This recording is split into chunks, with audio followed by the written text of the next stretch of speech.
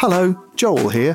I've got a new book out. It's called Be Funny or Die: How Comedy Works and Why It Matters. And it's about how comedy works and why it matters. Why human beings tell jokes, and then what that tells us about being human beings. So if you're a human being and you enjoy laughing and then want to know what the hell's going on with that, it's probably a pretty good book to read. It's called Be Funny or Die. It's in shops. You can buy it.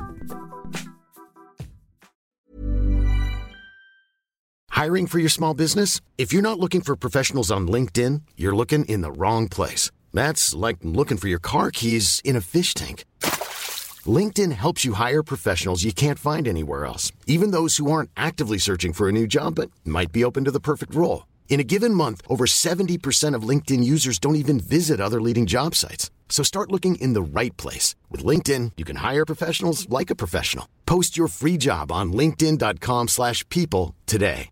Hey, I'm Ryan Reynolds. At Mint Mobile, we like to do the opposite of what Big Wireless does. They charge you a lot, we charge you a little. So naturally, when they announced they'd be raising their prices due to inflation, we decided to deflate our prices due to not hating you. That's right. We're cutting the price of Mint Unlimited from $30 a month to just $15 a month. Give it a try at mintmobile.com/switch. $45 up front for 3 months plus taxes and fees. Promo rate for new customers for limited time. Unlimited more than 40 gigabytes per month. Slows full terms at mintmobile.com.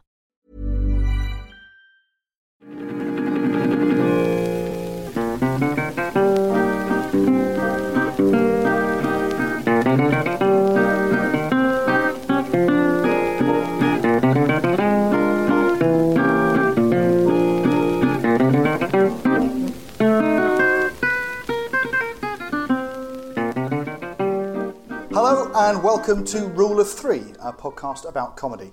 I'm Joel Morris. I'm Jason Hazley. And as usual, we are joined by someone who makes comedy to talk about something funny that they love. By taking it apart, maybe we'll learn something about how comedy works, or we'll just quote bits from it and giggle until we're finished. Both approaches are valid. Our special guest today is the magnificent Sue Perkins. A pleasure. And as you can hear, we're coming recorded from the London Podcast Festival. It's already going well, isn't it? We're coming to you delayed. Yeah. There is the longest possible delay for swearing we can do, which is months. Yeah. It's great having you on, so thanks for coming on this. What's really interesting, what's lovely about this, is having a chance to talk to you about comedy. Because I think one of the things that's happened with your career is you're very much associated now with sort of documentary and reality and doing other things. But your background is 100% comedy. You were Footlights and... Yeah, just always a silly wig and a plastic chicken. That was me. That was me, whether they wanted it or not, for 10 years. Mel and I started the first ever Edinburgh Festival we did. Mel wrote me a letter, which was very formal, which said, "Dear Susan." And I'd known her for 3 years, so we'd been very, very good mates. Did you think you were in trouble? I know, I was panicked. And of course, there's no email, no nothing. You get a letter in the post. "Dear Susan, would you like to be in a double act with me? Love, Melanie." Have you still got it? That's the first question. I have still got it, yeah. I have still got it. And I said no. And the rest is, yeah. No, so it was very, very formal, because I think we just felt awkward about perhaps moving a friendship into potentially a sort of business partnership. Although it's always, first and foremost, been about being chums. And yeah, so the first Edinburgh we did in classic Mel Sue sort of tradition was sorted out very late. We didn't decide to go to Edinburgh till April. Most of the venues had been booked up, and we ended up with a 10:05 slot. In the morning? In the morning, 10:05. Whoa. No one's awake. Exactly, and 10:05 as well, which meant that any 10 o'clock show people would go to. And it was only the ones that had missed the show they really wanted to see at 10. Were you after a 5-minute show? Was Morph up that year? I don't know what the staggering of 5 minutes was down to. But we hadn't actually finished writing the show, so it sort of gently disintegrated. It sort of didn't have an ending. So it ended in the end. We just used to... we shone a torch on a croissant. That was the end of it.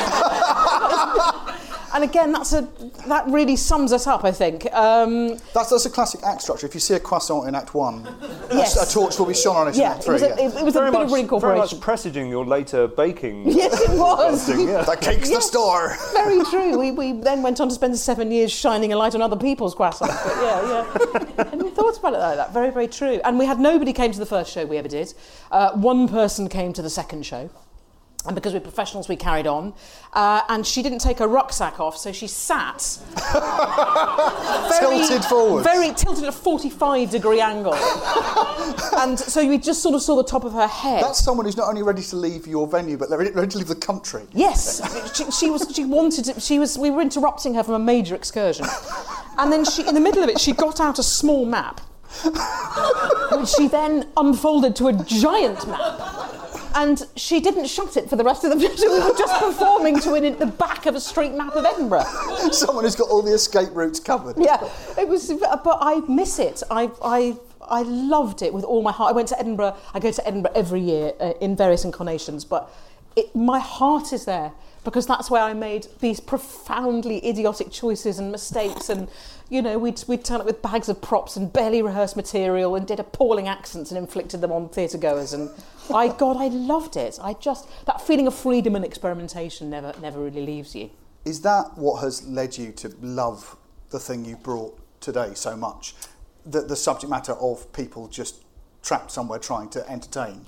Exactly that. That. Can you share with the class what you have brought with you today? Today, I have brought, for my money, the greatest film in any genre of all time. This is Spinal Tap.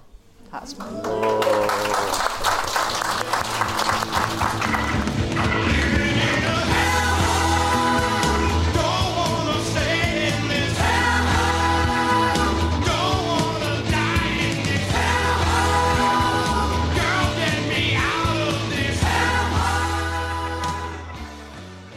Yes, I think, when you announced it, I think that the wonderful Rufus Jones said, it's the Matterhorn, and he's right, of course. I mean, when you kindly asked me to come and do this, I thought, well, someone's bound to have done tap. This is a podcast about comedy. Everyone will have beaten a path to your door saying tap, tap, tap, and no one had. And then the fear came upon me because it's mine. Yeah, because it's a perfect comedic piece, in my opinion. It's everything about it is beautiful. It bashes down a door that has been opened a lot since, which is, it does feel like, obviously there have been mockumentaries before, but it defined and perfected a form that has been done again since, but nowhere near as well, I would argue.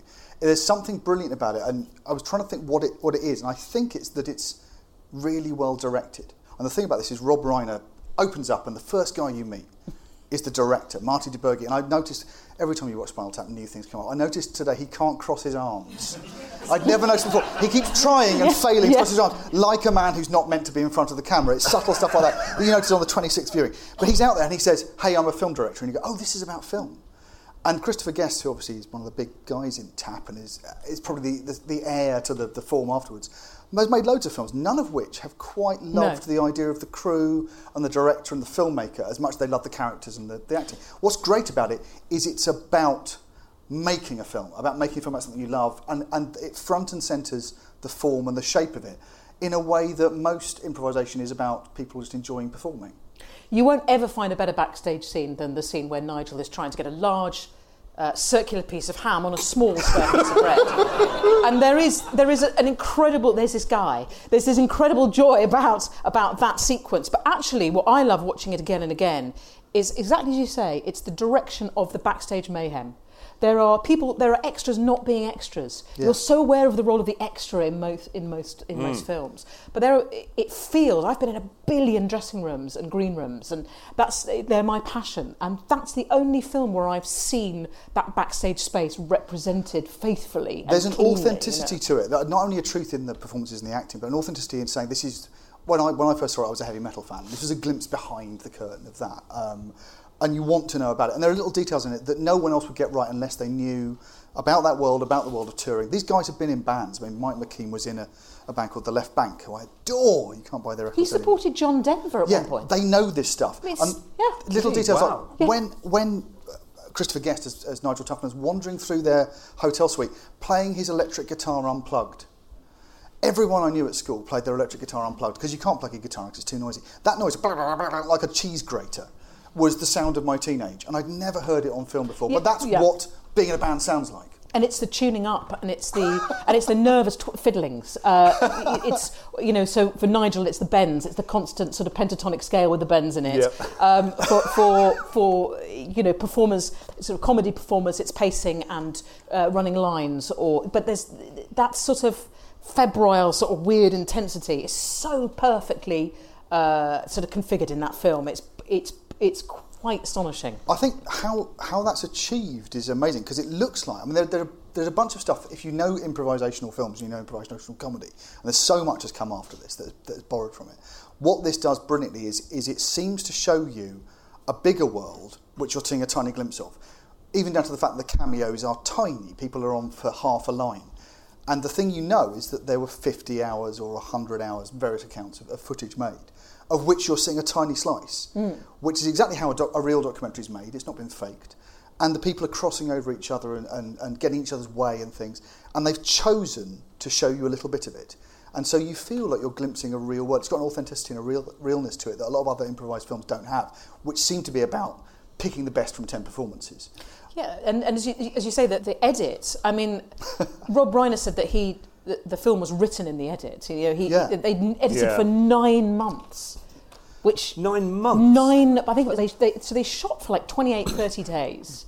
And then imagine taking that, and it's just endless interviewing as well as the set pieces. It's this thing of great beauty that's been finessed over, an enormous amount of time. I'm trying to think how long, if I do a documentary, probably an hour's worth will take 5-6 weeks in an edit. 9 months. 9 months. But what they've done with that, I've got friends who work in documentary making, and they say, well, the things that people don't understand about documentary making is there's a lot of storytelling in it. And the thing that Spinal Tap achieves, which I don't think any other improvised film does, is it simulates, by actually doing it, because we know this from Pastiche, the best way of simulating something for a joke is to actually do it. If you want to do a spoof newspaper, it's as hard as a real newspaper. A spoof James Bond film is as hard to make as a real James Bond film. They've made a fake documentary in the same way as you make a real documentary, which is to shoot too much footage and then look for the story. And the story they found, when you see if you buy the DVD of Spinal Tap, there's an hour and a half of deleted scenes, which are even longer than the film. And the stuff they've thrown out, you go, that doesn't tell the story. The story they found is an amazing story, because it's not just a load of sketches about being in a band. It's the story of friends. And they found a story of two friends, and they tell it in the way that a real documentary maker would tell it, by dropping those scenes of friendship in order to watch their friendship ebb and flow. And there's that brilliant bit where it shows the two of them, Nigel and David, as school children, fake photographs. In Squatney. In Squatney. Perfect name. In Squatney. And then it shows them, and then they sit at the cafe table and they sing All the Way Home, the simple song they've learned. And you go, I love these guys, they've been friends forever. And then you watch as the film director, this is the genius thing, the film director shows what happens when a woman gets in. Damn these women infecting everything. And it's just polluting the creativity of men. It's exactly what that film director would do, is he would edit to show his favourite friends having their relationship spoiled. In the Linda McCartney story, the Yoko Ono story, he has chosen that story because that's exactly what a man who was a childhood fan of that band would do in the edit. Do you remember the first song that you guys ever wrote together?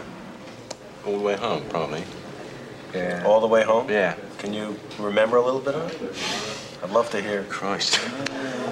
Some black coffee, maybe we could do that. How's it go? Beside the railroad track, and I'm waiting for that train to bring you back. If she's not on the 519, then I'm gonna know what sorrow means, and I'm gonna cry, cry, cry all the way home, all the way home, all the way home. Probably it's been like 13, 14 years since I've watched it, so watching it again recently, I came to it with a fresh perspective. But when I looked at it, it was that scene where Nigel is complaining that he can't build sandwiches from this miniature bread, basically. Yeah. Would you like bigger bread? Yeah. And Tony Henson's going, you don't have to keep folding it. But he just keeps... I can't...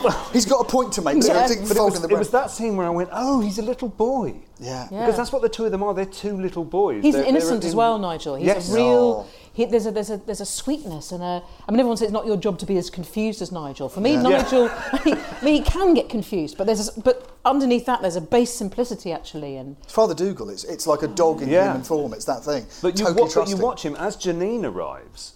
And is then obviously between him and his best friend, he gets sadder and sadder and sadder, and he's just a lost little boy. It's so delightful. But you're absolutely right about it's made like a documentary. I mean, the documentaries I've made, particularly ones that are tent based, you would tent based. Some of my earlier tent based serves. Often you'd find that you start with, say, 13 people, and you need an inroad in as an audience member. Who is this person? And it wouldn't be something they said; it would be a look. And that look would say whether they were somebody who was jealous of somebody else's chocolate, or whether they were just actually a little bit lost and frightened in this sort of strange new world. And same with Tap. It's the look of Nigel when Janine comes in, and those looks are constantly then being we see more and more and more as the despair increases. Brilliantly, when Janine arrives, they're on stage playing a song from the early days of their band. They're playing the Thamesmen song. They're playing Give Me Some Money. They're having fun, yeah. So they're being kids again. And you're aware that this tour is not going so well. They're past their best, that people aren't taking them seriously. And then suddenly they're back there. They're the Beatles in the cavern. And she walks in, and the band falls apart at the moment that they're happy again. Yeah, and it's so well done. And I think one of the reasons that this film is endlessly rewatchable, and one of the things that makes a comedy film rewatchable, I think, is if a comedy film is just jokes, you can get weary of it and tired of it. And I'm a big advocate of joke. I love Airplane, wrote Touch of Cloth. I love just a load of jokes in an order. But the rewatchability of that is limited sometimes. Whereas truth and authenticity, sentiment. You need something that picks away at you, and that has it in spades. There's a truthfulness. Totally. I first watched that film because I thought it would be a funny spoof of a heavy metal band. And that film has journeyed alongside with me. I have had similar, sometimes worse experiences on stage. I have played Cleveland in Stockport at one of the worst gigs of our life. Mel and Sue Ann Puppet Show. I've said it once, I've said it 100 times. We have done those gigs. We had an Israeli puppet theatre, and we had all the Tap jokes. And then, and I'll put my hand on my heart, I had the Janine moment, when Mel got married, it was like, how dare you? Yeah. How dare you? And you have to go through all that weird stuff, even in very close platonic friendships. And I love that. The Stockport gig, by the way, was an absolute nightmare because we were very young and we were just starting out, and our mate Ed said, I'll tour you. It was 1995. I was about 12 years old. Nobody knew who we were. And he said, I've got a great gig. It's late. It's a late one. It's in a community hall and stuff. It's a late one. It's 10:30. What he didn't say was who we were going on after. And it was a 2-hour sort of support group for domestic abusers and those who had been abused, and no one told us. And so the theme tune that we played for the start of our sketch show was Mrs. Mills. I don't know if you know Mrs. Mills, very jolly old lady, and then they just finished the video screen was just full of horrific images. And then the sound guy just changed from the screams of an innocent being attacked to ning, ning, ning, ning, ning, ning, ning, ning. And it was just, and in we came in our sort of day-glow suits doing the silly accent, awful. But we did get to say, hello, Cleveland. And why I love Tap is because we have died a million times and we've always had that as glue. It's like, there is that thing of knowing that, oh God, we are awful, but this will be an anecdote. One day, in 10, 20, 30 years' time, we will find mirth in this horror. There's a great thing where... same can't be said of our audience, I'm afraid. There's a thing where there's a way of making this film, which is just to collect... I imagine it's probably what they did. Collect all the great rock anecdotes you've ever heard from roadies and road crew, and put them together and then make them. But then what they've done with it is then make a story that is resonant beyond that. And they've done that by finding that story of friendship. And the reason I think that this film is a masterpiece and has lasted more than other mockumentary films and more than other spoof films is that you can relate to it. What stunned me is we were talking about when we first saw it. When I first saw it, I was into heavy metal. You were introduced to it by our mate Steve, who just wore Megadeth T-shirts the whole time. So it was an important thing to sort of rock fans and heavy metal fans, because it was about your thing. And the lovely thing about heavy metal fans is they're a little tiny tribe who no one thinks is cool, really. So this being about your subject it's a train spottery thing. Oh, someone else is into train spotting. there's a real sort of fandom thing there. But what's great is that form of music has kind of fallen by the wayside. It's probably less relevant than it was in the 80s. And yet, it's not about heavy metal. It's about any group endeavour. It's about any creative endeavour, which is why when you watch films like Anvil, that weirdly they seem to follow the story of the real heavy metal band. They follow exactly the same structure. But also, if you see any films about anyone doing anything, where they're on tour or doing comedy or anything, that backstage feel, that loneliness, that boredom, that tedium, that trying to do something nice for an audience in the face of indifference, that's a common experience. What I love about it is it appeals beyond heavy metal fans. It could have been an in-joke. Yeah, I mean, I love music and I will listen to anything. And if heavy metal comes on, I won't turn it off. I won't go to it as a matter of, primary choice. But, I will welcome anything into my ears within reason. And so I don't watch it for that. But the music stands up, and it has to in that film. Yeah. The music, they have to play their own stuff. It has to be good. The tunes are incredibly Mel turned 50 recently, and I'm a lot younger than her, which is great. And so I've always really enjoyed her birthdays. And we thought long and hard about how we would show her how much we loved her. And we decided that we would play Stonehenge. Not only that, and I play guitar badly. I'm a pianist really bad. I play guitar, so I thought I'm going to learn the bass. Because everyone says you've got to be Derek Small. So I learned the bass. Born to it. Our friend Dylan, who played with the Blockheads, is a proper drummer, and who used to be in the Light Lunch Band when we were kids and we did the lunchtime show. He was on drums. Mel's brother, who's a great keyboardist, was Savage. And she didn't know we were going to do it, and we did it in her garden. And the best thing was, and when it came to the little mandolin bit, all her mates came out dressed as druids round. And her brother-in-law, who's a set designer, had parked up at the back of the house and with a fishing rod had a mini stone, a perfect Stonehenge. And we ended up playing the track 3 times because she just went mad. We were crying. That's how much Spinal Tap means to me, because it's not just a funny film. It's this incredible glue amongst all of us who love it, and who've gone through those experiences. And genuinely, that was... I think the best thing we could have done was to have played quite badly, played Stonehenge. The reason you can do that, and you're saying the music, the weird thing about it, the music is both bad and good. Yes, and the lyrics are hilariously execrable. Yeah. But they've not made it so you wouldn't want to listen to it. The bigger the cushion. The sweeter the cushion. But it's... Or so I have read. Where? He's read no other books, just that one. But what's amazing about it is they've made a decision that is absolutely crucial if you're going to do any kind of parody. And I think Christopher Guest has made this mistake in other films afterwards. He has decided, or the team has decided, just how bad or good Spinal Tap are. It is totally clear that they've got a following. They don't play to nobody. They're quite good at songwriting. They're not a bad band, which makes the film so much better. But there's so many films you watch which are supposed to be parodies of things like people making a film or people putting on a stage show, where they haven't decided whether the entertainment they're putting on is bad or good. It's not quite clear. Yeah. The clarity of You're Tap, right. that they are okay. They're not a bad band, but they're a very desperate band, aren't they? Yeah. Because they go through endless moments of reinvention, which if you ascribe them to, I don't know, David Bowie or someone like that, or Madonna, you go, brilliant, look at this person reinventing themselves constantly. By dint of imagination, that's not what's going on with Tap. They're doing it out of desperation. They're going, we can't be Mersey, we've got to be hippies now. We need to be filmed through a kaleidoscope lens. And then we need to be, we better go heavy metal, haven't we? And by 2/3 of the way through This Is Spinal Tap, they're going, it's prog, isn't it? Yeah, we better bring Stonehenge on. You're absolutely right. And they're almost at the point of going, well, we could do Saucy Jack, the Jack the Ripper. He's a naughty one. But the joke there is that's perfect character, because the idea is what mustn't happen is they mustn't get off the bus. Yeah, and it doesn't never matter get off the bus. whether they like or don't like the music, if they're doing Jazz Odyssey or anything. The point is their adolescence must not be stopped.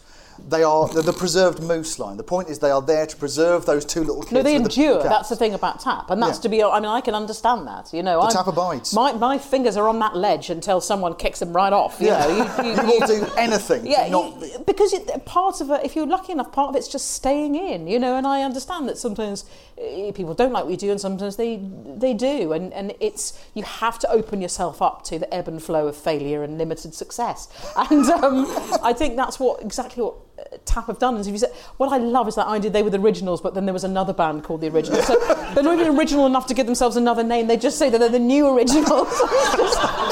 And it's things like it's so... the quality of the improvising is so extraordinary, and it comes from...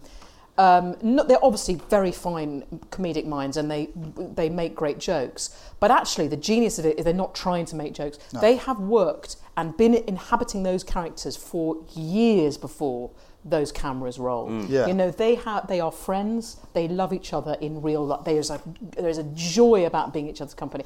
And sometimes when I watch it, God only knows, I've watched that film hundreds of times. I just want to see. I don't want to see Nigel and David. I just want to see Christopher and Michael laughing. Yes. Just laughing at each other. They've got some stuff prepared. You can see they've got I Love Lucy. They both thought of the Isle of Lucy beforehand. They probably thought of choked on somebody else's vomit. They've got. Yeah. And they've built a prop amp that goes up to 11. So there's some preparation. You can't dust vomit. Right. And can I just say, you know, on IMDb, and I only found this out recently, and I actually felt tearful, it's the only film that IMDb scores up to 11. Perfect. I didn't even realise. Wow. I didn't even realise it goes to 11. I actually feel emotional about that. That's how much of this film. And also, what would be great is if it only got 9 out of 11. But they prepared it, so they've got some jokes, but the jokes aren't the important thing.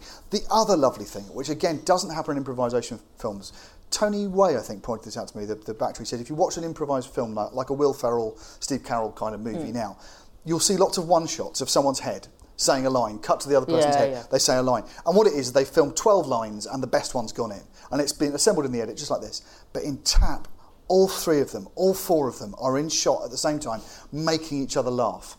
And that doesn't happen in film enough. It certainly doesn't happen in comedy films. No. And the joy of a comedy film is seeing people interact. And I think they don't know about Shit Sandwich. I think Ryan has put that in because you can see that Christopher Guest he's laughing. So I think Shit Sandwich has come in as a I'm just going to chuck that into the mix. That comes straight after treading water in a sea of retarded sexuality, doesn't it? Which is a fantastic line. What's great is he's got a piece of paper that the last time I watched it, the thing I spotted was the number of really sharp edits there are at the end of a line, which get you out of the gag quickly as an audience member, but also are probably just before they crack up. Yes. They're cutting just at the moment someone was about to crack. Didn't he try to use take one as much as possible? Really? He was putting the thing together. I read that somewhere. So because there is a real freshness to it. Yeah. Because even when I love improvising, I love playing, but once you hit you get a good line, and you know this from writing, you don't want to kill your babies. Yeah. You will repeat that good joke even if you're on the 10th or 12th take of that, and it's not improvising anymore. Yes. You're self-editing, you're cherry-picking, and that it's dead. And I think you're absolutely right. I think he's caught where he can the first takes, so there is that joy and that slight fear as well about who's going to say what. And you can almost watch them in that scene where they're talking about their reviews. As you would in a real group, who's going to chip in next? Yeah. You said that, I'm going to sit back a bit. And they're prepped. They know themselves and they're aware of who's going to say what and what the characters are, so they can feel their way around each other. But what you're feeling as well there with them going for the first take and the freshness is this is a new idea that Rob Reiner and these guys have gone, what if which is the story behind it is they were trying to get the money together to pay for a script, or someone offered them money for a script and they went, we can't do that. That's not what we're going to do. And they spent the script money on a 20-minute taster tape, which is, I think it's Stonehenge they made as the taster tape. 20 minutes of that said, proof of concept, this is it. But if you want to see a script, which is how you raise the money for a film, we can't show you that. And there's a feeling going, oh, this is brand new, really exciting. And I don't think there's any other film that captures that. And in terms of comedy, the reason this is a comedian's favourite film is how often do you see someone trying something brand new? Yeah. Buster Keaton? I mean, that doesn't happen very often.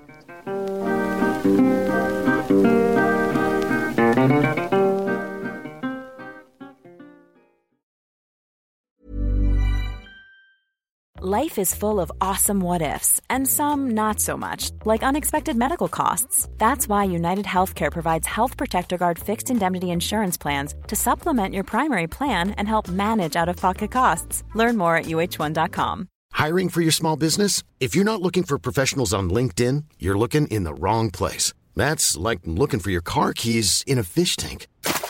LinkedIn helps you hire professionals you can't find anywhere else, even those who aren't actively searching for a new job but might be open to the perfect role. In a given month, over 70% of LinkedIn users don't even visit other leading job sites. So start looking in the right place. With LinkedIn, you can hire professionals like a professional. Post your free job on linkedin.com/people today. There's never been a faster or easier way to start your weight loss journey than with PlushCare.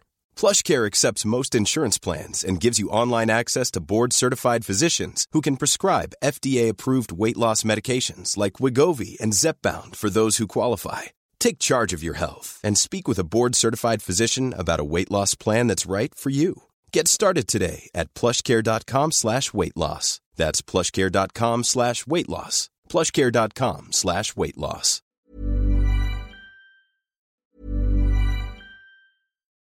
When you need mealtime inspiration, it's worth shopping Kroger, where you'll find over 30,000 mouth-watering choices that excite your inner foodie. And no matter what tasty choice you make, you'll enjoy our everyday low prices, plus extra ways to save, like digital coupons worth over $600 each week. You can also save up to $1 off per gallon at the pump with fuel points. More savings and more inspiring flavors make shopping Kroger worth it every time. Kroger, fresh for everyone. Fuel restrictions apply.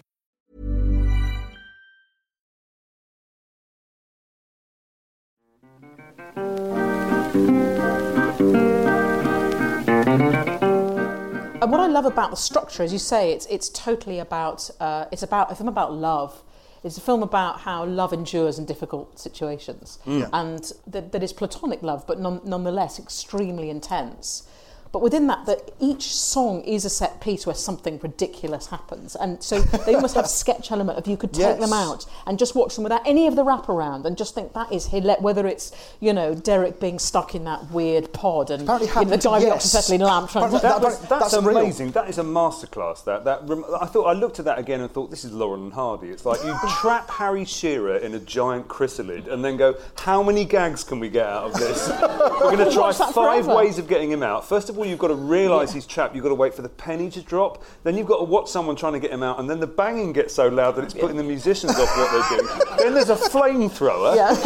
Then he gets out at the moment at which the other two get back into their pods, and then it eats him like a thing. That's for me. That's when he gets back in and it just and the arm out doing the heavy metal thing, which apparently he borrowed from the guy from Saxon, who used to play his bass with one hand and do the devil horns with the other, which is brilliant because it's really heavy metal, but also reveals that your bass lines are not very complicated. No, well, I can attest to that. Having learned it, they're not that complicated. But the fact he's playing it in the chrysalid, he's playing almost upright, but still the commitment is incredible. But every single one, whether it's, I can't remember which song, maybe it's Hellhole, I can't remember, but you've got Tufnell just leaning backwards and then not being able to get up, and then you've got him being spun, and they could have stopped that way before, but why when it's so good? And instead of just picking him up, he spins him like a crab on his back around, and then you obviously got Stonehenge or something.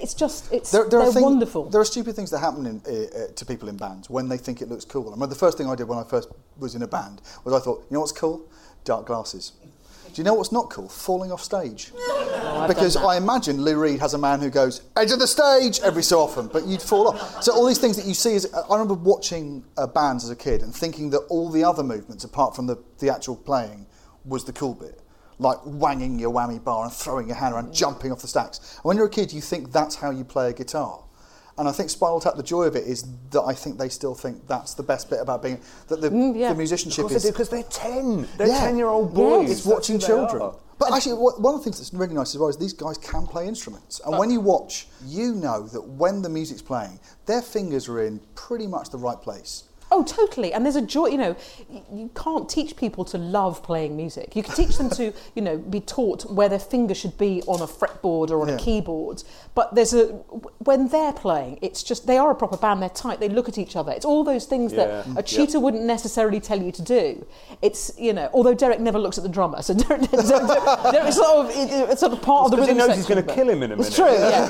They've got a string of dead drummers behind them, haven't they? There's that brilliant bit at the end where the pyro goes off behind them and you realise it's the drummer. And then they cheer, all the Japanese kids cheer. They've been waiting for that bit. But also the detail, going into the names of Ronnie Pudding. Ronnie Pudding breaks Ronnie me. Pudding, of course, and I brought this along as a fact because otherwise there's no point doing this. Ronnie Pudding was played by Danny Korchmar. Danny Korchmar was a session guitarist who worked with Lyndon Ronstadt and Harry Nilsson, and James Taylor was Carole King's guitarist. Oh, you've nerded me right off. Produced The Boys of Summer by Don Henley. Really? That's how musical this film is. I spent hours looking up Danny Korchmar today because I wondered innocently who was Ronnie Pudding. But that's the kind of prep we do for these podcasts. But That's the kind of gem I can bring you. But isn't that great, the fact that that it's populated by great, proper, brilliant musicians? It gives you that feeling of these people, they love this. It's not done with contempt. No. They're not outsiders, they are inside this world. No, it's not cynical, is it? Which it very easily could be. It reminded me, when I was watching it, a few years ago, I was on tour with a band, and there's a lot of hanging around and travelling and not doing the thing that you're there for. Computer magic. Yeah, and I thought, I want to watch something, and I said to someone, is there a really good documentary about being on tour with a band? And someone said, yeah, there's a documentary called something like So You Want to Be a Rock and Roll Star about the Kursaal Flyers. Pub rock It's a 1976 BBC documentary, so I found it from somewhere and sat and watched it in my hotel room. And it was just a load of people sitting around, not really being on stage and being bored. And I went, I'm just watching what I'm doing. Why am I watching this? This is a bizarrely recursive process I seem to have engaged in here. But it reminded me a lot of that. I think they must have seen So You Want to Be a Rock and Roll Star before they made This Is Spinal Tap. Well, they watched a lot of it. They watched The Last Waltz. It's got a lot of, it's got a lot of that in common. That kind of, if you've seen Meeting People Is Easy, Radiohead's one, it's just lots of just very bleak movement from place to place. There's lots of travel and staring. And there is, but of course, that would just be deeply tedious. Watching people being bored is boring, you know. But the thing with Tap is there's every single frame has a subtext, and I particularly love the backstage in the hotel stuff. There's always there's Cindy, obviously Cindy's first moustache. There's a special friend. Yeah, so Cindy's always special around. New friend. It's my special new friend. But it's very innocent. It's not. It's not sex and drugs. There's rock and roll, but actually they're like, as you say, they're little boys. Well, you don't get a sense that they're sexually virile. They've got, foil wrapped zucchini down their trousers. Armadillos down their trousers, but they're not real armadillos, are they? They're fake armadillos. There's a brilliant bit where they're at the Polymer Records party with Bobby Fleckman. Dennis Eaton Hogg. And they've all got cold sores. Can we just dwell on that name for a moment? Dennis Eaton Hogg. So Dennis Eaton Hogg. Perfect. But they've all got matching cold sores. Yes. And there was a big cut, which was they'd all caught them off the lead singer of the support band, who they'd all That was in the additional materials, and there's a lot more about that. And what's lovely is by removing that, you get an extra joke, which third viewing you go, they've all got cold sores. And also, it means that they're not being beastly, they're not just, they can remain as children. It keeps the innocence up. And your first thing when you probably do a first pass on the script is, we need lots of sex and drugs and rock and roll. And there's almost none. Well, because lots of rock and roll. Nigel's only love really is David St Hubbins and his guitar collection. don't touch it. But don't even look at it. Don't even look at it. Do you play all? I mean, do you actually play all these, or? I play them and I cherish them. Mm-hmm. This is the top of the heap right here. There's no question about it. Look at the flame on that one. It's perfect. 1959. It just you can listen. How much is just listen for a minute. The sustain. Listen to it. I'm not hearing anything. You would though if it were playing because it's famous for its sustain. I mean, you can just hold it. Well, I mean, so you'd have to play. You can go and have a bite. You still be hearing that one. Yeah. Can you hold us a sec? Sure. And I love the solo with. It's a great moment. It's just a lovely little set piece where Nigel's got he's playing the guitar, then he's kicking the the guitar, and then gets a violin and scrapes it, and then just stops to just slightly tune it, and then goes back. It's just wonderful. It's a bit of a departure from the kind of thing you normally play. It's a horn part. It's very pretty. Just simple lines intertwining. What do you call this? Well, this piece is called Lick My Love Pump. Again, it's in the editing structure. You know this tour is going badly.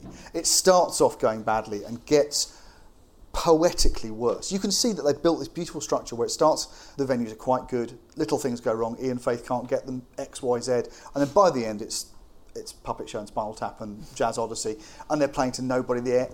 The gigs are arranged in such a beautiful order that when they do, I only noticed it this time round, when there's the Trogs tape thing where they're swearing at each other trying to record, for the first time ever I went, what are they recording? And I thought, the bad version of this film just has every band joke you can do, including a recording session.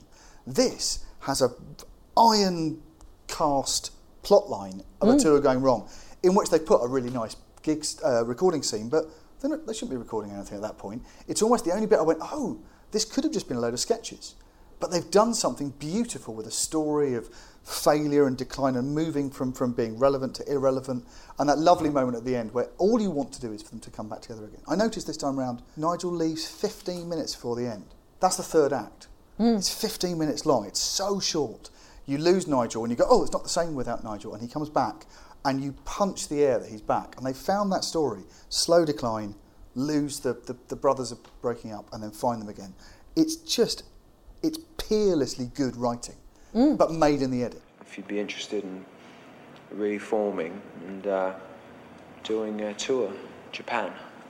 So you've come back to replug our life support systems in. Is that it by the grace of your by the stroke of your hand? You're going to set. Is that what you're going to do? You're going to bring us back to life? Is that what you've come here for? I've come. I mean, I don't. You the fucking nerve that you display and come. No, that's just passing on the information, really. You look at Nigel on the side of the stage, and he's asking for permission to come back on. Yeah, because that's the thing about that love story. Yeah, that is the thing. Nigel reveres David. They love each other, but for Nigel, David is everything, and he's almost sort of bouncing up and down. He's obviously, he's lip syncing along to those ridiculous lyrics, and it's almost a sort of cursory sort of nod of the head from David, and then on he bounds like a Labrador, and just all this sort of tongue going, and at the beginning they do that lovely thing which is in all documentaries, which is as you introduce people, the captions come up, and there's a brilliant the Artie Fufkin caption is the best timed caption. That's one of the best visual jokes I've ever seen. Yeah. We've all seen it, but I'm going to describe it anyway because what the hell? Artie Fufkin from Palmer Records arrives and introduces himself. Hi, Artie Fufkin, Palmer Records. Artie Fufkin, Palmer Records. Hi, Artie Fufkin, Palmer Records. Artie Fufkin, Palmer Records. After about 8 of these, the caption comes up saying Artie Fufkin, Palmer Records. But they use those, and I noticed the first time this time around at the beginning when they're introduced, and clearly the way to introduce them is David St Hubbins, lead singer, Nigel Tufnell, lead guitar. It goes David St Hubbins, lead guitar, Nigel Tufnell, lead guitar. They have the same job. They fought about how to be credited, and the thing is, they're totally equal. Yeah. And I think the relationship between a singer and a guitarist is different than a relationship which is basically it's Francis Rossi and Rick Parfitt. It's when they're saying at the end, they're both lead guitar. They fight over it. But he's going through the set list. Nigel wrote that, and then Derek Smalls goes, "Well, we've got a tight 10 minutes." They are nothing without one another. Because I bet you, if David had left and Nigel was putting together a set list, he also would only have 10 minutes. Yeah. It's just that they have to be together in order to have any sort of degree of success and joy in their lives. Oh, I love Artie Fufkin.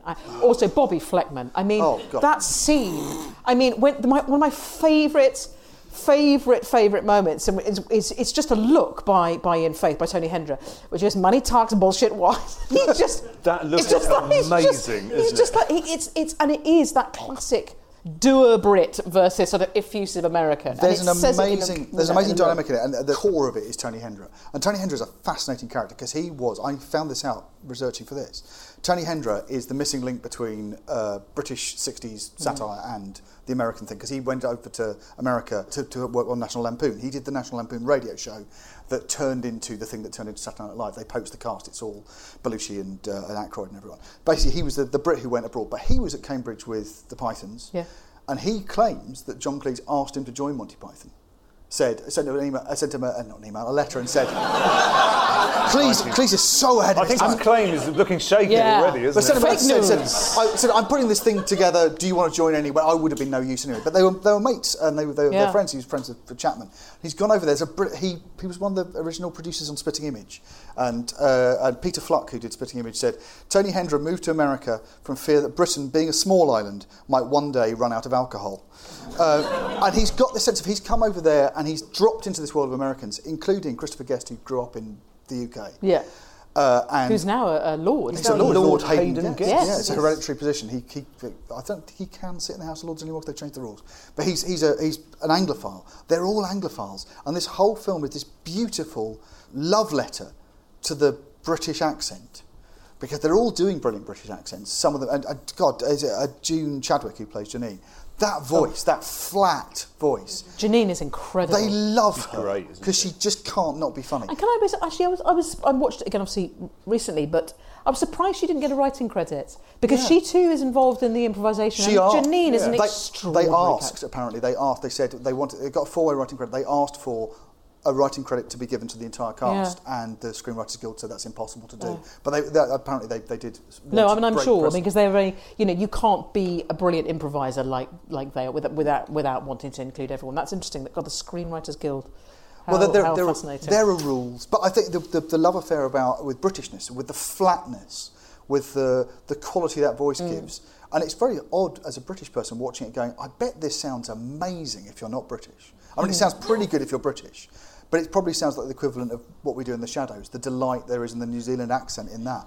This is an accent movie, and everyone's really enjoying those accents. They are really peerless. But Tony Hendra's a really interesting character. Ian Faith's character. Tony Hendra's Ian Faith is an interesting character because he's furious, and actually, there's a sort of Dave St. Hubbins gets riled occasionally. Janine gives a little bit of spice to the mix, but Ian Faith is furious all the time, and he hasn't got a good word to say about anybody. He's actually Sir Dennis is on the phone, and he has a pop at him. He'll have a pop at the bands they come across. He's just angry, and those cutaway scenes are really when he's just taking a cricket bat at anything. It's the manager who's being rock and roll, and the rock and rollers who are being biddable. One of the things that's about, he's obviously enormously charismatic and likeable, but you don't really like him as much as you like the Tap. He's the grown-up, he's the dad, he's the sort of the patriarchal force through it. And you're not very happy. Do you know where it's nice? In little kiddie world with the band. And it's this lovely thing about innocence and naivety and not losing that.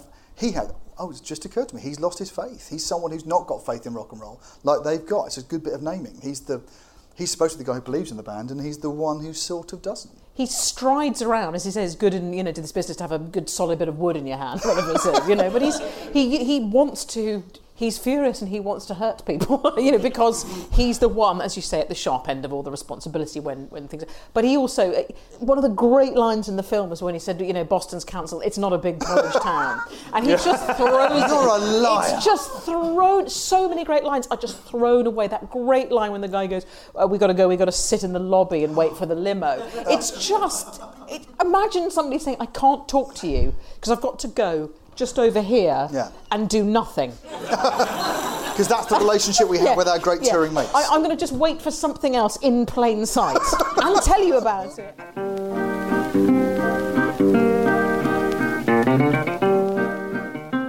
As you say, that great opening by Rob Reiner, who's setting out his stall. He's saying, not only will this be impeccably directed, it's going to have an incredibly authentic feel, but I'm also... I've got a camera behind me. I've got all the trappings. Baseball cap, The cap is fine. But the and most punctual. He's great. The most punctual band. The idea that... It's a really good... I mean, it sets him up as a character. It sets him up as a naive fan, because he hasn't noticed these things aren't good. They're not the best things you can say about the band. But he's an unquestioning fan. He talks about falling in love with them. Oh, you're being judged in this as well, because the band aren't that great, and you're so in love with them. You're aware that you've got an unreliable narrator, someone who will forgive them everything, because he's damning them with faint praise immediately, so it's immediately funny. But also, that's part of the judging and letting the audience know, how good are this band? And you go, well, this idiot likes them, but he's a bit of an idiot. Look at his stupid hat. He can't fold his arms. You've got this feeling of that's, again, it's holding the audience's hand and saying, this is exactly how good or bad this band are going to be. And when you see, this film has been made again and again and again. If you watch BBC4, this film is on almost every week in the form of any documentary about any band. And they all fit over this form. They're all on rails. They're made by fans. They're not questioning enough. They're too in love. And one of the reasons I think this film works totally is you recognise it straight away. Whether you've seen it, unlike a lot of other mockumentaries which are about things. I haven't seen a documentary about a dog show. And I like Best in Show. But I don't know whether that's just what a dog show documentaries are like. But I really know this is what the story of a band is always like when it's told by an unquestioning fan, which it won't be quite questioning enough. I love Best in Show, but I think you're watching fabulous actors play hilarious characters. Yes. With Spinal Tap, they are those people. They have lived that life. It's a qualitative difference, isn't it, between them? And I love that. I think Mighty Wind is an absolutely adorable film. I think it's brilliant, and it's telling that is it For Your Consideration that he did. I watched that and went, oh God, this has got everything that Spinal Tap gets right, it gets wrong. You're not sure whether the film's any good or not. And it's simple mistakes like that. This is so beautifully tagged and signposted and generous to its audience. It says, pick up the clues, follow this through. We're going to put the breadcrumbs through so you know what's going on. It's about these two friends. It makes everything so clear. And the problem with an improvised movie is it can be a rambling shambles. And this is tight. It's 1 hour, 23 minutes long. Yeah, no, it's nothing. It's not a wasted gag. I'm going to ask a question. Has everybody in this room seen Spinal Tap? Hands up who hasn't seen it. Wow. Well, none of what we've said will make any sense. I did sort of wonder at the beginning which we should sort of précis what it was about. But I can't commend it, and I can't sort of recommend it enough. It is extraordinary, and it's so brief, but it's so momentous. I've probably seen it, over 50 times, I'd say. Yeah. We watched it, as I say, it's accompanied me throughout the various sort of permutations of life, but we actually went on tour with a band for a while, and it was the only video we had in the tour bus. Because there was just, and Benny, this amazing guitarist who toured with us, would just noodle about and sort of come up with things that he thought the Thamesmen might have come up with, or, it would be a sort of starting point for some sort of improvisation. People might say, some of those set pieces, whether it's Stonehenge, whether it's, the Chrysalid, don't happen. They do. They happen all the time, and they happen, as I know, in tiny art spaces. For example, once we were in Edinburgh, again, Mel and I laughed for about 3 months about this and quoted Tap a lot. We did in Edinburgh. You have an hour slot. You do your show, and someone is always coming in after you with a very intense sort of post-feminist interpretation of Equus, or something amazing is happening, or some theatre, some juggling. Spinning. Yeah, this is something. And we shared a space with about 7 or 8 other sort of troupes, and there was always a bucket backstage. There was always and Mel's bladder isn't good. It gives way a lot. And she said, I've got to go for a wee, and I said, there's no time. We'd had clearance, which is the sort of byword for get your shit together, it's time to go on. And she weed in the bucket. And you always in Edinburgh promise to see everyone's shows. Everyone you love is doing a show, and you have to go and see all the shows. And our friend was doing the show after ours. So we said, well, we've done our gig, we'll stay on. And she was doing a show, a lot about her Catholic upbringing. And in the middle of it, she became this sort of furious nun who went backstage and got a bucket and a large paintbrush and doused everyone with Mel's piss. And we've got billions of stories. They all feel like something that could have been in Spinal Tap. Because when you have props and egos and time pressures and money pressure, things like that are routine. They just are. There's an astonishing story. I think it might be the wrong bit of the film, but there's one of the live set pieces. I think it might be Stonehenge with the wrong size prop. Happened to Black Sabbath, and there was a lot of conversation saying, "Oh, did Spinal Tap borrow the idea?" Yeah. I think in Spinal Tap, it's Nigel does the dimensions for the Stonehenge prop and writes 18 inches when he means 18 feet, and the prop's too small. Black Sabbath did the other way round and wrote 18 metres when they meant 18 foot, and it wouldn't fit in the van. And apparently that happened after Spinal Tap, and literally 6 months afterwards. So everyone went, "Oh, it was just these things happen because of the nature of doing this, the naivety you have to do it. The people will get caught up in these daft anecdotes." David Niven, who there was an issue with the dimensions of his swimming pool, and as a result, that property still has the deepest swimming pool. It's something like 40 metres deep, right? Something like that. You'll have to look it up, but it's literally he got the depth measurement wrong. And it's just basically... like a well. Yeah, it's basically a well. Niven's Hollywood Well. I saw them at the Bull and Gate. They were great.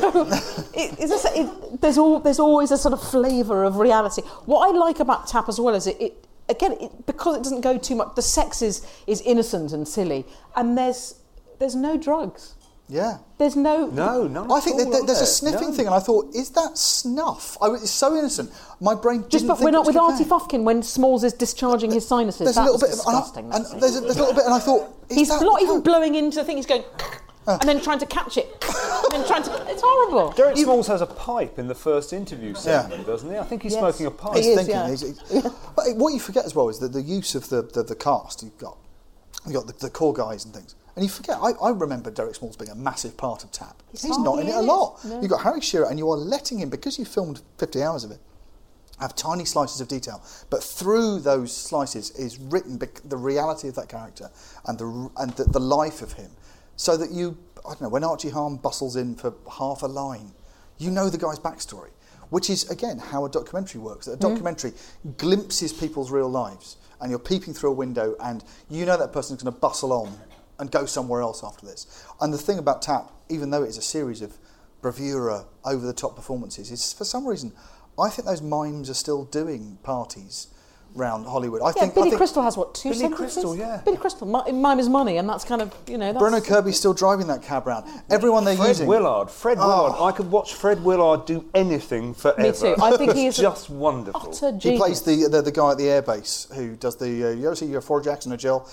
Just the most astonishing, wrong guy. He does kind of Formica sort of conviviality so brilliantly, doesn't he? But I've had gigs where, because in that he says, let's just we start at 1700, and then Derek goes, well, that's in what 50 hours, and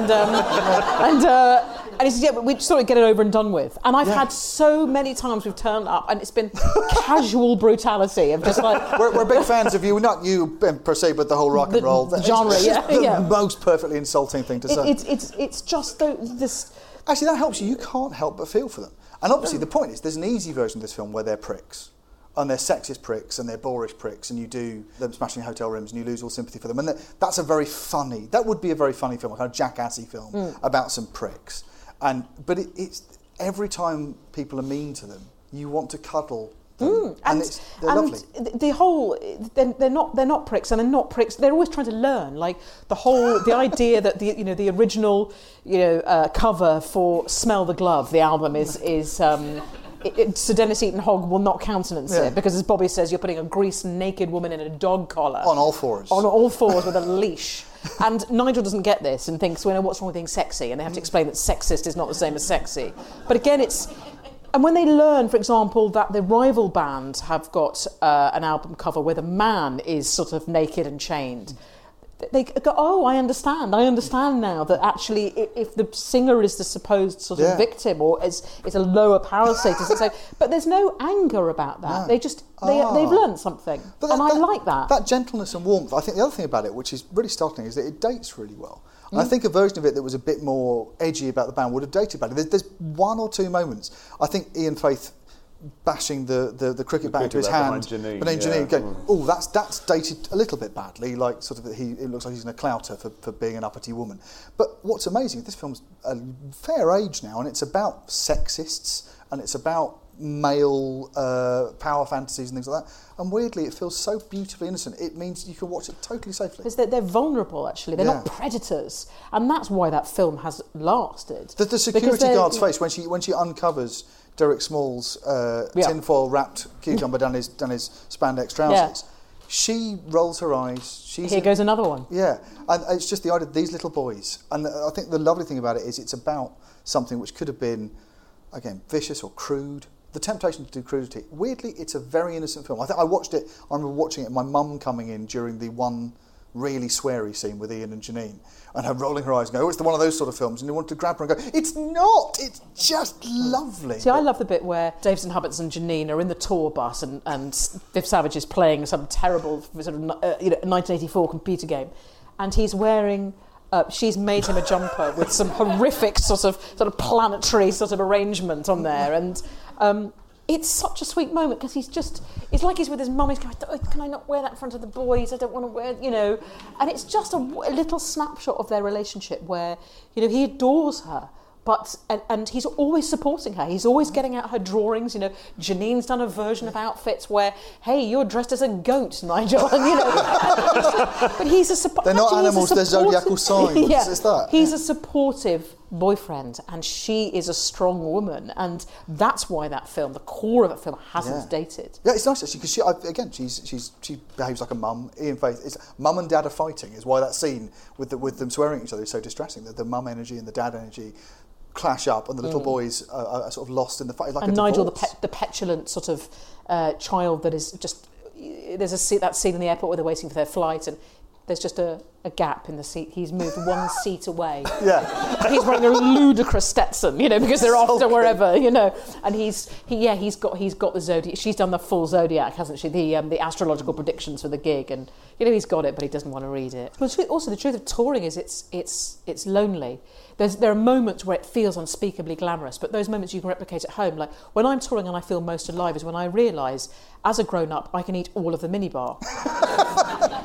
And that's not necessarily about being on tour. That's just about you get a sense of personal freedom, and sometimes that sense is more augmented when you're on the road. Maybe, I don't know, but it's also lonely, and it captures that. Like when Janine says she's going to meet him on one of the tour gigs, and Nigel's deflated. He jumps on his back like a child, and he's sort of, because he can't wait to see his girlfriend, and it's just cute. And I'm like that, I'm the joy of seeing somebody you love when you are, I don't know, somewhere on the road, and you're in an unreal space, and suddenly something real is there. Something. There's something magical about this film in that it's lasted. I mean, it's now been voted like the greatest comedy film of all time in polls. It didn't get very well reviewed at the time. It sort of survived on video, like a lot of these films, a lot of cult films, With Nan and I, or Big Lebowski, or this.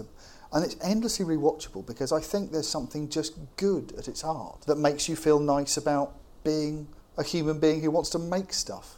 Yeah, and I think it's about staying in the game. They stay in it long enough for the Japanese to suddenly become hugely interested in their back catalogue, and then it ends obviously with them playing. I should have said spoiler alert for those who haven't seen it, but, and so it has a real destination. Sex Farm gets into the top 5. Sex Farms, yeah. And always a happy ending when Sex Farm. Is it our version? I've forgotten how good that line was. Is it our version? As if someone would cover Sex Farm. Sex Farm belongs to Spinal Tap. I think it's Derek who says that, and it's because Derek's got that huge handlebar moustache. So much of what he says is just slightly lost and muffled, but there's beautiful eyes, there's a lovely shot of him. Yeah. Is it when the Flower People, isn't it? Yeah. I love you. And his dewy eyes. Listen, it's getting louder every day. Of course, the sort of aftershock of this film was they didn't really get royalties. They didn't, and so it's, I think now in the wake of various lawsuits about which I know very little, but I know they rumble on. It's not 400 available. Million. They're suing for nearly 400 million. 400 million because of various legal reasons. But again, one of those things which is clearly a perfect artefact made by these creators about a bunch of creators who aren't treated very well, and it actually came true. So again, the truth is through it like rock. Yeah. Not the musical genre rock, the seaside substance rock. But the amount of sort of, I can't remember what they call it, it's something like collateral accountancy or something horrific. There's a term for it where... You keep hiding profits. Yes. That's an interesting thing about Spinal Tap as well. As a kid watching it, and I love this about comedies, very often comedy would give you a glimpse into an adult world, and they'd sort of wink and go, this is how it's going to work, kids. And there's that lovely, a lot of it's in Ian Faith, that cynicism about, you think rock and roll's like this, it's actually about accounting and territories and Artie Fufkin and Polymer Records and kissing arse at parties. And it did feel like a little glimpse into, I know what listening to music feels like, and I know what playing the guitar feels like. Ooh, the grown-ups are going to give me a little hint of what it's like to be in this world. And that, again, felt authentic. And I think we're talking about it now going, sounds like dialogue from Spinal Tap. They never made any money and there was some creative accounting.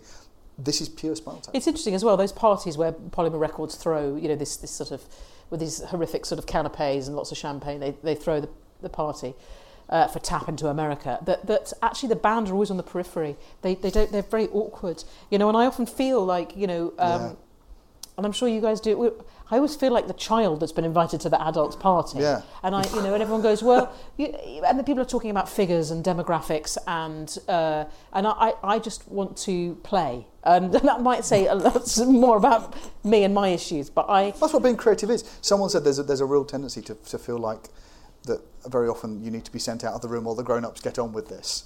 And I honestly, I've never felt any different in an award ceremony or any kind of meeting going, am I allowed to be here? I always feel like Nigel at the side of the room. in my little skeleton T-shirt. And also, I think a sense of sort of glee and childishness that your clan are with you, your tribe are with you, but also you're made to feel fraudulent by the adults. And I think that you get a sense of that with the band. They're just, while the money is discussed and while all the glitz is happening around them, that's the only time you see them uncomfortable is in the Polymer Records kind of orbit. Yes, Bobby Blackman. Bobby, of course. How are you? We know. You know. Hi, handsome. How you doing? All right, listen, I want you to all meet Sir Dennis Eaton Hogg. Now, he's the head of Polymer. You don't talk so much. Just smile and look smart. Oh, she knows. Dennis, come here. Come here. I want you to meet Spinal Tap, our guest of honor. Again, great point. This is a big movie about don't stop the bus. We mustn't get off the bus. If we get off the bus, we are dead. Or we have to grow up. But also, if you get off the bus, it's simply telling everybody that if you stop loving it, you shouldn't. Then you were never really truly a musician. You said it's an uncynical film, and weirdly, it's about one of the most cynical forms of ever, which is sort of packaged rebellion. What heavy metal is at its worst, which is just packaged outrage and things. They're not cynical. Weirdly, they should be.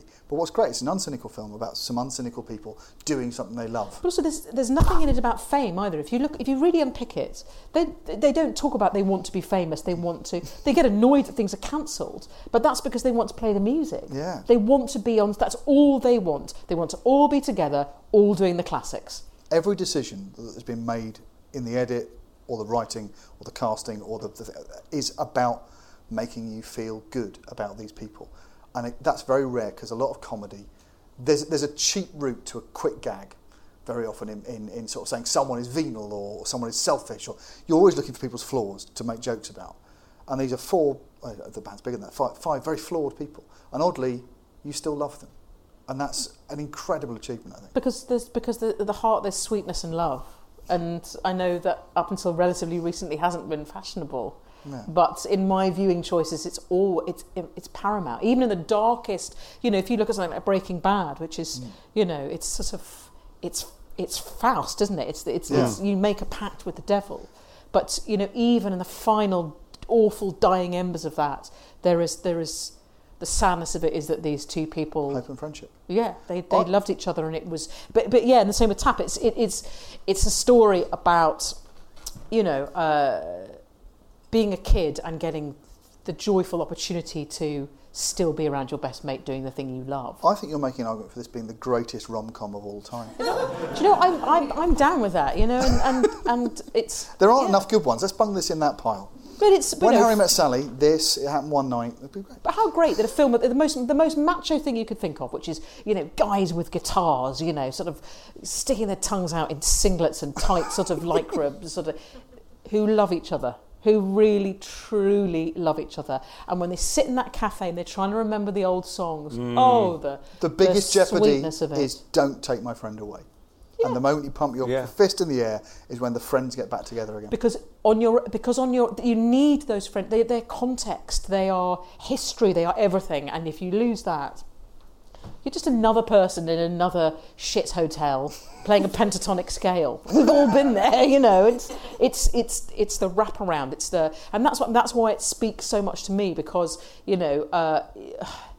whatever you think of what any of us do, I know that I'm blessed to work with somebody I truly love. And if that all disappeared tomorrow, we'd never stop. By the way, we'd just be doing it to smaller rooms or emptier rooms, but we'd never stop. In a basement somewhere on your own. But the glue of those experiences, of the millions of gigs, of the millions of failures, actually, and the things that we did that went wrong, and the near-death experiences, and all those sorts of things. Buckets of piss. Yeah, all of it, the good and the bad, and that's why I love this film, because it's much more complex than an hour and 23 minutes of jokes. I cannot think of a better place to end. That is beautiful. Thank you so much for ringing Spinal Tap. Sue Perkins.